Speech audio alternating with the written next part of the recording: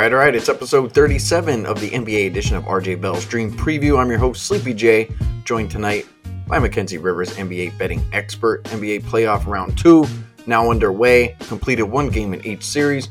Mackenzie and I we're going to preview the next 2 days for you. But before we go ahead and get into the next 2 days, Mackenzie, I want to get one of your bets out of the way early. Let me go ahead and run through some series prices for you, and I want you to go ahead and give us that wager. Let's start it out with the East here. We have the Bucks. They're up 1-0 against Boston. Bucks minus 130 to win the series. Miami, they're up 1-0 versus Philadelphia. Miami monster favorite here, minus 560 to win the series. If you do like 76ers, you can get them at plus 420. And make sure you guys shop around, because right now on DraftKings, I'm seeing Philly at like plus 350. So clearly some of the books are offering better prices. Let's move out to the West. Golden State up 1-0 on Memphis. Golden State big favorite as well, minus 550. And you have the Suns right around minus 500, 550 as well over the Mavericks. So Mackenzie, with all those series prices, when are you going to give us a wager? Wow. Well, 3 of the 4, there's like an 80% proposition. And I am going to stop on the one that's closer to 50-50. I think the best bet here, the Boston Celtics plus 110. Both of these teams have lost these playoffs. I didn't see anything in game 1 that significantly changed at all my power rankings of this team. It was kind of just a cold night for Boston. Their best player, Jason Tatum, only 6 for 18. So, yeah, I think the Celtics, I entered the series thinking they were the better team. The Bucks without Middleton, down a point probably. I think his value is starting to be, shown as not what Drew Holiday's is. And if you look at shot quality of game 1, just, analytics-wise, where they were getting their shots, the Celtics were, they lost by 13. They probably should have lost by 1 or 2 in game 1. After that sweep, with nothing really to lose, I feel like they were just kind of sleepwalking through that early game, 1 o'clock Eastern start. Those games have gone under over 55% of the time in the last 20 years of playoff basketball. So there's a reason why this game 2 spread didn't change. In fact, it actually ticked up for the Celtics. I agree with that movement, and I think they're going to win the series. So plus 110, getting better than 50-50 odds is great. So I'll take plus 110. All right, so Mackenzie going to go ahead and take Boston to go ahead and win the series. Let's stick here with Boston, Mackenzie. We got game 2. We got the Bucks at the Celtics. Celtics, as you mentioned, minus 4.5. We have a total of 215. I have a best bet for this particular game there, Mackenzie, for this podcast. Before we get into that, Mackenzie and I went 4-2 on our last podcast, so kudos to us on that. Nice winning podcast. And we did go ahead and we cashed our Golden State series price there, so that was good. But how you feeling about the Bucks and Celtics going into game 2? Must-win game for Boston. I really think if they have the ability to throw game 1 out of their minds, is probably better than trying to, rehash the tape, because last 25 games, they've shot under 20th percentile in the league 1 time. That was last game. That was 10%. It was by far the worst they've shot against this Bucks team in 4 matchups this year. By far the worst they shot, the last couple months. So I think regression to the mean. I think there's no way the Celtics can come out as poor offensively. I don't think Milwaukee and their, kind of strict, kind of simple system of packing the paint and making you shoot over them, I don't think that will surprise the Celtics in a second game, and I look for them to come back. I lean the 4.5, but these games tend to end up down to the wire, so I might prefer the money line. Still figuring it out. Now, what do you make of the Marcus Smart injury? Because I saw him run out to the locker room. He has a quad injury. I don't believe it was the quad injury that actually sent him running to the locker room. I think he had like a stinger or something like that. But the fact that he's banged up, are you concerned maybe that, without your best defensive player of the year and Marcus Smart, that maybe some of the scoring actually could be a little bit higher for the Bucks in this game? Yes, that actually leads me to a bet I like for this game already, which is Drew Holiday over 19.5 points. You mentioned Marcus Smart, defensive player of the year. He actually excels at a lot of things other than stopping point guards from scoring. As a point guard, as a defensive player of the year candidate, you think, the Celtics would kind of just nix all point guards, but it's actually their worst position. If you look at the points they allow to opposing small forwards, shooting guards, centers, and point guards, they're 12th in point guards and they're top 10 in every other category. They're actually number 1 in stopping small forwards like Giannis from scoring. So I think the way they switch most of their things, the way Marcus Smart is really more eager to attack a bigger guy and kind of punch up in weight class, especially if he's hindered for this game. I expect him to go. It seems like from reading the tea leaves, reading the reports, that he's questionable, more likely to go than not. But even if he does go, he's not going to be 100%. And Drew Holiday took 20 shots in game one. That's 4 more than his playoff average. I feel like it's a good matchup for him. They're going to keep sticking it to him. They're going to build that wall, stopping from Giannis from doing what he wants to do. And the solution to that, in my opinion, will be Drew Holiday. So I expect his volume to be there, 20-plus shots, and his efficiency against a Celtics team that actually allows point guards to do a little bit of work. So that's a bet for me. Holiday over 19.5. Yeah, I don't dislike that. I think that he's obviously been, he's the B guy now with Middleton out. And give credit to the Bucks, without Middleton, they look pretty good. I thought maybe Boston would be in for like a little bit of a shock, being like, we just went from, this crazy series against the Nets where, there was all this hype going into it, and you go in there and you blow that team out. Swept them in 4 games, and you didn't see a team in the Nets with a defense anywhere near what the Bucks were. So I thought maybe it would be a shock to Boston. Do you think that might have been some of the, the lackluster performance that, we blew through the Nets, got rid of KD and Kyrie, and it was just one of those things where, wow, we didn't expect, an upgrade in defense with the Bucks and, Giannis to do what Giannis was doing and Drew, doing what he did. Do you think it was just maybe a little bit of a shock to Boston, and maybe they kind of just sit down, kind of, digest it all, watch the tape and go, okay, here's what we need to do now? I think you nailed it, because not only was it, like you said, a real NBA defense versus, having, your way with the Brooklyn Nets throwing together defense for 4 games. Not only was that, but it was that early start time, time they play out, once or twice a year. And you saw it in the first half. They only scored 46 points in the first half. They shot 34%. And, their defense was there the entire game, but they really started off slowly. Don't expect that to be the case in game 2 with a normal, 7 o'clock Eastern start time. Expect the Celtics offense to be a lot more lively, to actually hit their shots this time.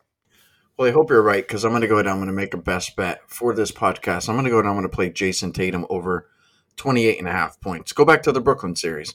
He went over this number 3 out of 4 games. And the one game that he did have, I guess we can call it a dud, Mackenzie. I think he had like 19 points. And then he turns around and he has 39, his best game in that series. And people could disagree with this, and I'm not a Jaylen Brown hater at all. Nothing against him personally. But I do believe that he can shrink up in the playoffs. And this was one of my concerns for him, is that he can go cold and he can shoot you out of a game. And he made 1 shot in the entire second half last game. With Smart being a little dinged up, Jaylen Brown might not get the shots that he normally would get, being, 20-plus attempts. I think you have to go back and say, how did we get through the Nets? And you got through with Jason Tatum. And he only took like 16, 17 shots or 18 shots. And it's like, that's not his norm. You're normally going to get, 24, 25, maybe even 30 shots out of him.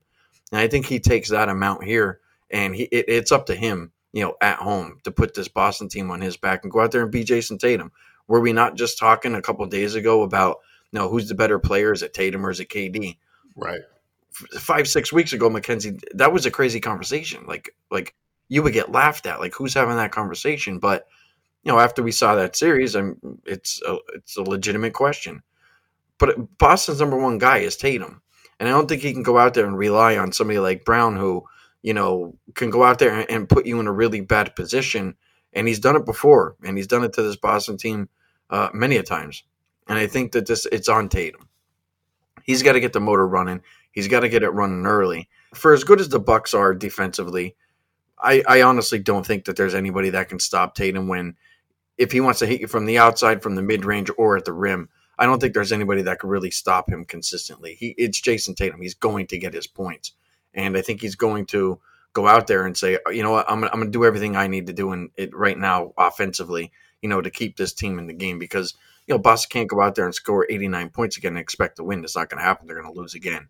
And it all starts with Tatum getting the ball rolling. Yeah, I think you nailed it when you said he took 18 shots. That's just not – that kind of shows you that kind of startled, kind of shocked reaction the Celtics had opening up that game, where they just hadn't been in that type of atmosphere against a real defense. So in 3 games versus the Bucks this season, in the regular season, he shot 20 times, Tatum did, 25 times, and 25 times. it's going to be in that range. He's going to go down, firing, because like you said, Jaylen Brown is really not the guy you want handling the ball with, everything on the line. That's why you have a guy like Tatum, a guy that can go toe to toe with Giannis and KD. And if you look at the Bucks defense, they've been a fine defense all year, but bottom 10 against wings, shooting guards and small forwards combined, giving up the 22nd most points to wings. The Bucks are. That's just because of the way they play defense. Giannis, Brook Lopez, even Drew Holiday, they want to pack the paint. They want to make it very difficult for you to get easy points. Well, Jason Tatum is a tough bucket getter. I think he shoots 25 times, so I think that prop looks attractive at only 28 points. All right, well, I'm kind of glad you like that one as well, so I'm going to make that my best bet for the podcast. Let's jump over to the nightcap here tonight on Tuesday. We have the Warriors at the Grizzlies. Warriors minus 1.5, total 227. Mackenzie, interesting game in game one. John Morant certainly had a chance to go ahead and send the Warriors packing, but he came up short. I thought that was a really good play that they ran there at the end, but tough defensive play. He had to make a miracle shot, didn't go down. Warriors get the win there. I'm not sure how you feel about this game. I'm kind of on the fence with so much stuff on this game. I think a lot of that just had to do with, that game was just so close. And now it's game two. Must win here pretty much for the Grizzlies. And this line's only been adjusted by a half point. It was -2 for the Warriors in game one, now -1.5. I'm not ruling out the Grizzlies coming back here and winning this game, Mackenzie. Warriors dropped a game to the Nuggets on the road. Could they drop one here? I certainly think it's not out of the question. I'm just on the fence. I don't know. Maybe you could sway me, but for right now, I'm going to go ahead and probably end up passing the side and the total. The more I look at the game one box score, the more angry I am that my best bet on that Sunday -2 on the Warriors didn't cash. Because, just think of the end of the first half. This is the list of things that went wrong for the Warriors on their way to winning game one. Steph Curry had 3 fouls end of the first half. He only played 6 minutes in that quarter. Draymond Green on the bench in the locker room. I guess not on the bench, in the locker room, ejected with minutes to go in the second quarter. Klay Thompson only played 1 minute. You mentioned this to me. Only played 1 minute in the second quarter due to foul trouble. He had 3 fouls. After all that, they were down 6. John Morant was, red hot. He had scored 18 points at that point. And it really, even given all that, even given the fact that the Grizzlies outshot them from 3 for the game, I'm going to make a bold prediction that the Grizzlies will not outscore the Warriors from 3 at any other point in this series, because that's just not what they do. All those things went in the Grizzlies' direction, and they still lost, and they still probably shouldn't have covered if Klay Thompson could hit a free throw, at least one for the push. Goddamn. But all that said, all those technical factors why I think the Warriors are just a better team, and the Grizzlies were kind of lucky to be in it in game one. Given all that, this series does seem like a longer series than a sweep.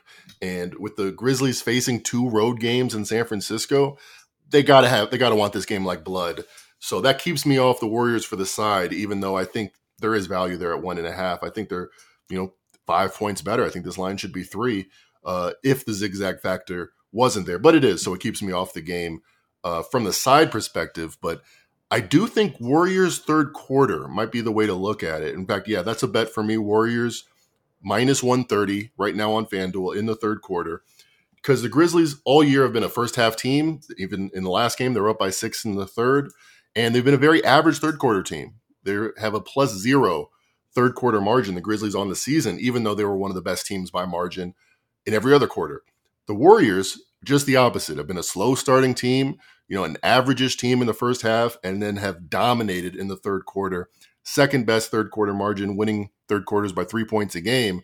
And that was before they had everybody back. Now that they have the death lineup plus Poole, they're in full form, and there's probably a decent chance they'll be trailing in this game. The Grizzlies, zigzag theory, first half crowd, all those things pushing in the Grizzlies' direction in the first half, I think they kind of go away. I like Steve Kerr making adjustments in the third quarter, and I like having the better team only having to lay 130 on the money line. So that's a bet for me. Warriors, third quarter, -130. All right, so there's Mackenzie Rivers going ahead and give you guys another bet.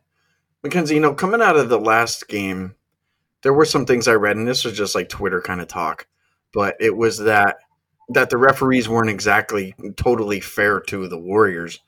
As you mentioned, Curry had 3 fouls, Clay had 3 fouls first half, Draymond gets ejected. I thought maybe if the Warriors beat them in game 1, let's just say heads up, fair and square, that potentially the Grizzlies could have got some home cooking. But now, with those stories all breaking and stuff like that, and guys getting ejected, I don't know if they get home cooking in this game. So that's kind of really my hang up here, is if I know maybe how this game's going to be refereed. If Clay's only going to play 1 minute in the second quarter and Curry only played 6 minutes, Draymond getting ejected. So I'm just kind of on the fence here. Like, does any of that kind of, concern you or worry you in any way that maybe the Grizzlies won't get the home cooking that maybe I thought that they might get?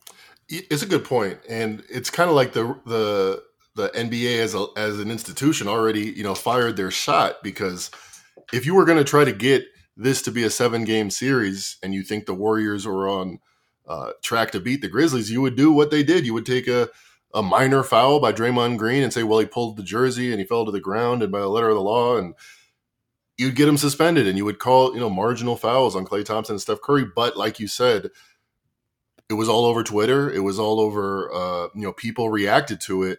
So that can't happen 2 games in a row without more noise, more fire with that smoke. So you probably get a fair game. The league pulls the strings that it can, but it can only do so much. So I think you probably get a fair game. I think the reason why the Grizzlies have been upgraded half a point, and why I am much closer to them leaning in that direction on the side, is just because, their season's on the line, and the Warriors is not. We saw it in Denver. They kind of had a, loose defensive game, and their offense was there, so they almost pulled that game 4 in Denver, but they really weren't as locked in as they were in game 1 and 2. The Warriors were. Like you said, it could be a game where they don't have it, the Warriors. So let's talk for a second about Draymond. So he gets ejected from the last game, and it wasn't because it was a scuffle. We've seen Draymond get in plenty of scuffles before, but it was just a hard foul. I don't think it warranted an ejection. I don't know how you feel about that, but do you think that Draymond comes in here reserved? Do you think that he comes in here extra motivated, extra hyped? Or do you think that there's even a possibility that the Grizzlies try to get chippy with Draymond and try to get him maybe thrown out again and maybe even potentially suspended? Like, how do you think the whole Draymond thing kind of pans out here? Because I believe that this is going to have a major element, in this game. Yeah, and it's on Draymond's mind. He mentioned that he was looking forward for the points to be rescinded, because as of right now, he's 2 flagrant points, which is 2 flagrant 1 fouls or 1 more flagrant 2 foul for a suspension. And we've seen the Warriors season derailed by a late playoff Draymond suspension. So they don't want to see it again. How does he respond to that? It clearly was not rescinded, which, if you look at the play, I don't know. I just see that play all the time, and I haven't seen someone thrown out of a game for it. Throw to the ground. You grab onto someone's jersey and then you both fall. I don't really see how you could say that was throwing someone to the ground, but the refs did describe it however they needed to describe it. So I think it's on his mind. I think definitely the Grizzlies are going to be chippy. They're going to be trying to get him a technical or a flagrant foul. But, Draymond Green's like a 33-year-old man at this point. At this point in his life, I do think he can hold it together. So I would be surprised if Draymond Green does actually get that suspension. He'll just be a little more careful. A few less eyes will be poked this playoffs because of him having the 2 points already. Yeah, I think Draymond has the experience there, Mackenzie, when it comes to getting these like chippy battles and maybe people coming at him. Like, he's well experienced there and go, you know what, maybe I can get these guys in trouble. Kind of like I get myself in trouble every now and again. But I think he comes in here reserved. He just tries to play lockdown defense and really just tries to frustrate them more than anything. But it'll be interesting. I love Draymond. He's one of my favorite players just because he plays so hard. But that'll be an interesting game. That'll wrap up Tuesday night. Let's jump over to Wednesday here, Mackenzie. We have the 76ers at the Heat. Heat right now laying 9 points, Mac. Total 206.5. Numbers gone up here with the Heat. I know after that game 1 result, Heat end up winning that game by 14 points, 106-92. I have a wager in this one, Mac. I'm going to go ahead and I'll save that first. I'm not sure how you're feeling about this. We mentioned the series prices right now. Miami, big favorite, minus 560. Do you think Embiid comes back and can flip this entire series back to a competitive series, or do you think the fact that he's going to end up missing game one, game two, that it's just maybe just too much for Philly to overcome? If you look at the series price, and RJ Bell asked me to do this before today's Straight Outta Vegas episode, and if you make fair assumptions like the game one line when it opened up thought Embiid was going to play, and the Heat were 4.5-point favorites, so home court plus a little more. It looks like that if Embiid returns full strength for game three, that's what this series price is saying. So how much do they need game one and game two? Pretty badly, because there's going to be, an adjustment period for Embiid. He's played with this orbital bone fracture before, but just knocking him out of his rhythm, having to put a mask on, having to, deal with that pain of trying to move your neck and reestablish yourself. I feel like there's going to be a curve. So to expect them to win 4 out of 5 to end this series if he does come back for game three, I think it's asking too much. So that puts a lot on game two. I don't know if they have it in them to do any better, because James Harden had 5 baskets and 5 turnovers, and it was like any other game. This is kind of what we expect from James Harden. He's been a distributor. He was in Brooklyn. It looked really good when he was putting up 20 and 10. And now in Philly, he's putting up, 17 and 10 with a bunch of turnovers, and he's just not the guy that you want against this elite Miami Heat defense that switches everything, that has Bam Adebayo. If he's pretty much a point guard at 7 feet on defense, he can move so well. So I don't expect James Harden to be able to turn it around. I expect them to lose game 2. I have it at 8 without Embiid. And, that kind of, unfortunately, this had an awesome series written all over it. This looked like a really great series where you probably have the top end talent in Philly and just a better run team, a more cohesive team in Miami. But now you just have the latter. You just have the cohesive team against, an overmatched competition.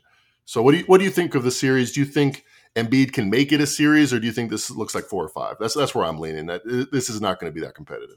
I would be on the opposite side. I think that there's no way that you could take potentially the MVP out of a series and then inject him right back into a series and not think that Philly doesn't have a chance. All right. At plus 420, I would go ahead and I would actually make a pizza bet on Philly. If this was heads up, and I think if Embiid was playing, I think Philly wins this series. I think Philly is clearing away probably the best team in the East, and that's just my opinion, because I know that I have potentially the best player. I think, Tatum, Giannis, and Embiid. Those are probably the 3 best players left. Take Jokic off the Nuggets. They get bombed. Take any team's number 1 player. Take Giannis off the Bucks. They're going to get swept by Boston. You're taking Embiid. I mean, he's legit an MVP guy. You're taking him off the floor for 2 games. Well, what do you expect? They're going on the road against Miami, the number 1 seed, who they're a good basketball team. It's a great coach. They have experience. But bring Embiid back at home in Philly, and I think that it's going to look completely different. And I could see Philly. What did you get in the last game from Tobias Harris? You got the best game you were ever going to get from that guy in the playoffs on the road in game 1. Guy went out and scored 27 points. I think it's a series. I think with Harden, Maxey, Harris, and Embiid, even though, and look, I'm not going to sit here and argue with you about Embiid coming in here a little bit, maybe a little rusty or just not 100%. I mean, the dude's got a busted thumb. He's got a fractured orbital now. Yeah, it's an injury that he dealt with, but it can't be that comfortable. I know if I got a busted, broken face, things wouldn't be normal. But I just think that it's 4 guys deep on that team that could put a lot of pressure on you. For game 2, I wouldn't take the points, and I probably wouldn't lay them. Just because I really worry about Philly, kind of just feeling a little, disheartened that their number 1 guys, down and out right now.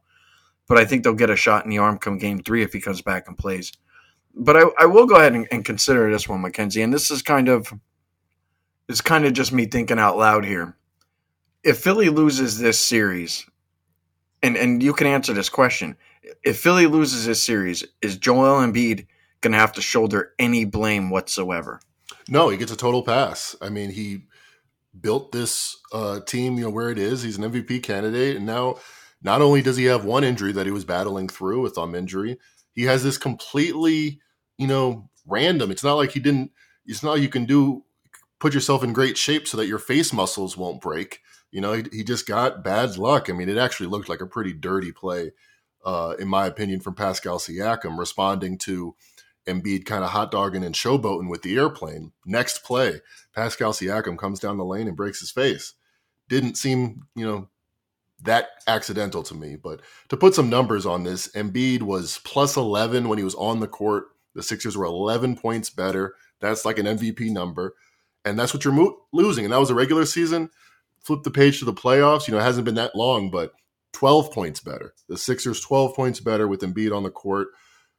That's a massive number.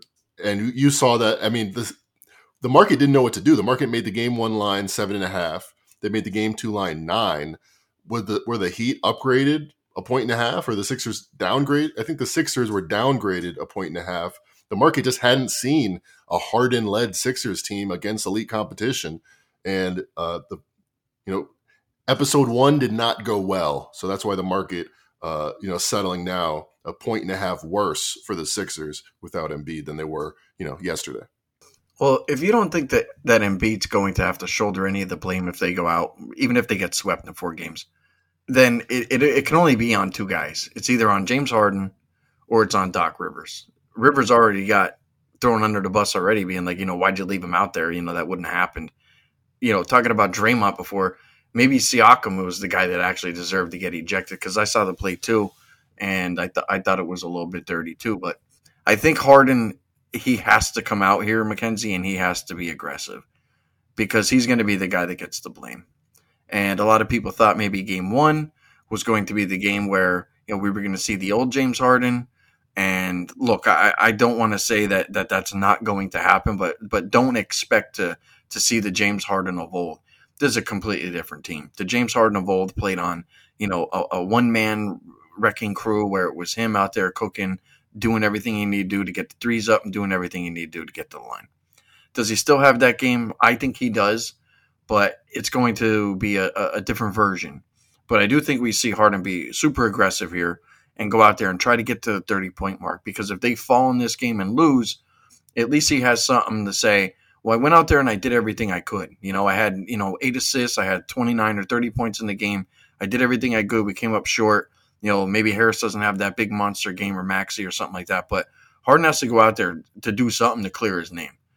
So his point total in game 1, I believe it was 19.5. I believe he goes well over that. And I think he's very, very close going into halftime. Maybe he's at 14, 15, 16, somewhere in that area. But I think Harden has a big game. And he's been a hard player to rely on when it comes to the points. His points, rebounds, and assists, not a prop that has failed you much. But I believe his point total, Mackenzie, has to go up here. Otherwise, if they go down and Embiid comes back and they lose, it's going to be get rid of Harden. Why do we bring this guy in here? So that's kind of where I'm at right now with this particular game.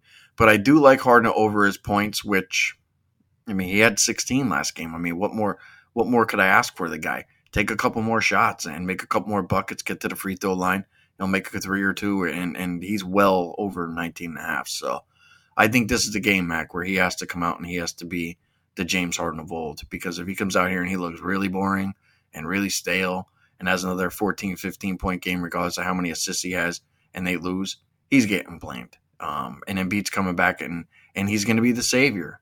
And it's going to be, what is James Harden doing for this ball club that somebody else can't do? So that's kind of where I'm at with that. Not sure how you feel about all that, but I'm just talking through it a little bit. But yeah, I'm going to go with Harden, man. I get the motivational angle. I get how, they scored 92 points and Harden shot 13 times. That's a bad look.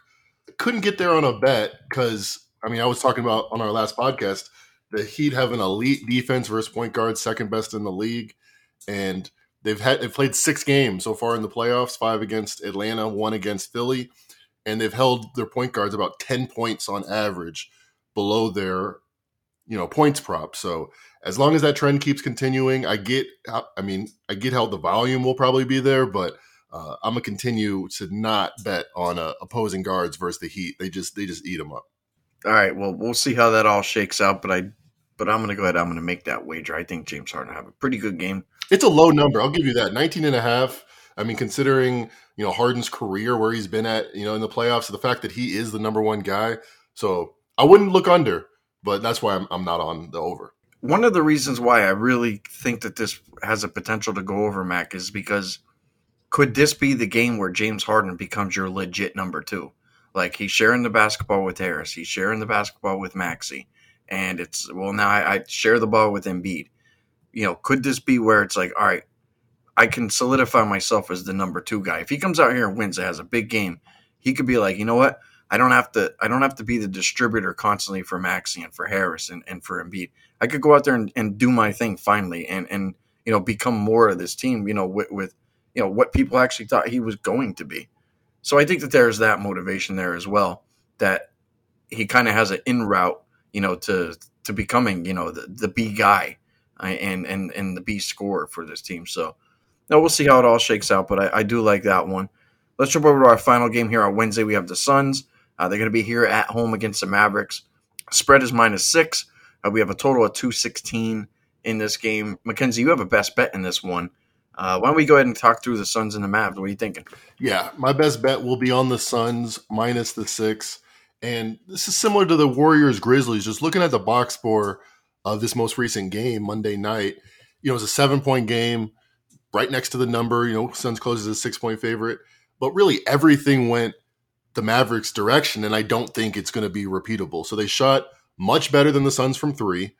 They hit 5 more threes than the Suns. And Luka Doncic, 15 for 30, 45 points.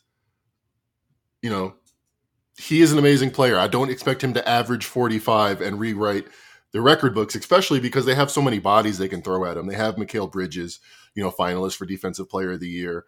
Crowder's much better on defense than he has been in the past. Booker's much better on defense as he continues to ascend. So the Mavericks are a one-man team. They're a one-man team. Jalen Brunson is not ready, I think, against an elite defense that the Suns have. I mean, the Jazz play Gobert. People think they're a good defensive team because they play Gobert, but they literally are shivs in all other positions. So the fact that Jalen Brunson had a big series against, aging Mike Conley and no defense Donovan Mitchell doesn't really move me, doesn't really change where I think of him as a player. Against the Suns, I don't think they're going to have, especially as the series wears on, I feel like the Suns are more flexible, going to be able to do different things. You saw Devin Booker with 8 assists tonight, kind of playing in a different role. I feel like they're going to just continue to ascend as the series goes on. So the fact that it was closer than it probably should have been in game one, I think keeps this number too low. I think the Suns are probably should be a fair number at 8-point favorite here, only 6. Don't think that the zigzag theory will matter here because the Suns are playing their second home game. So they really, that's why they call it the zigzag theory because they need the game just as bad. If they split at home, that's not a good result. That's not an acceptable result. So I like the Suns laying the 6 points. All right. Good stuff on that. I do have a statement I'll make, and then I'm going to ask you a question. So the statement's pretty easy here, Mackenzie. The Suns were up 21 points at one point in this game, and they were clearly outplaying the Mavericks. But I think the fact that the Mavs ended up losing this game only by 7 points, they had a monster fourth quarter. They were getting threes off left and right, unguarded. I think that wakes up the coach. And I think Monty Williams is going to say, guys, we had a 21-point in this lead. We just came off a series against the Pelicans where, we flirted with disaster. We need to wake up. This isn't championship basketball. And I think everybody would agree with that, within that locker room. They would say, we should have beaten this team clear and away. But there were a number of three-point shots, and I'm just going back to the threes because that's the stat that you mentioned, guys from Maxi Kleber and from Doncic that were just not even guarded. And it was like, well, where's this, world-class defense, this number one defense, with one of the best defensive players, where's that defense at? And I think that he really gets in their ass in the locker room, after the game and says, guys, we can't go do this because if we expect to get through this series and go face the Warriors, are we gonna do that against them? Because they'll come back and they'll beat you.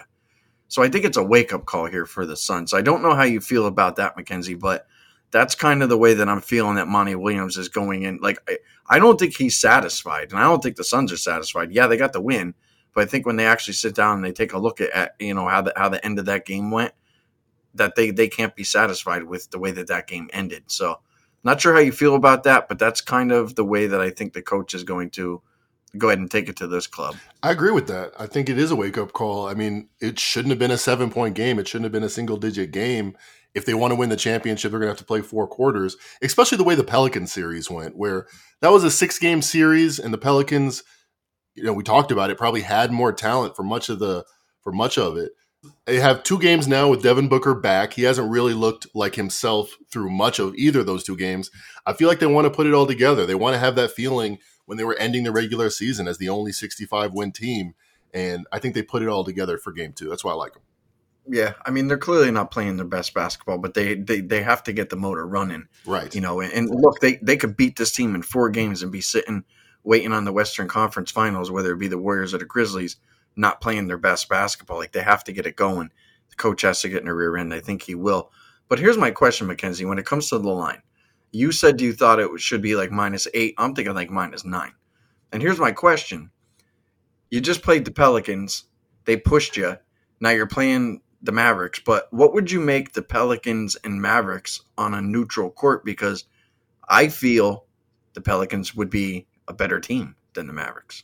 It's a good question. I think it would be like Mavericks -1, -1.5. I've upgraded the Pelicans so much recently because they kept winning, and they were 10-2 when Brandon Ingram played since the All-Star break heading into the playoffs. And then they obviously pulled a couple upset wins against the Suns. So I think they're about 2 points better than an average team, and the Mavericks, as good as they've been at different points this season, I only have them as 3.5 points better than an average team. So I know where you're going with this. That's not what the market is telling us, because Game 1 with the Suns versus the Pelicans, it was a 10-point line. Moved down a little, 9.5 for Game 2, but that's 4 points difference. I don't see 4 points of difference between the Mavericks and the Pelicans.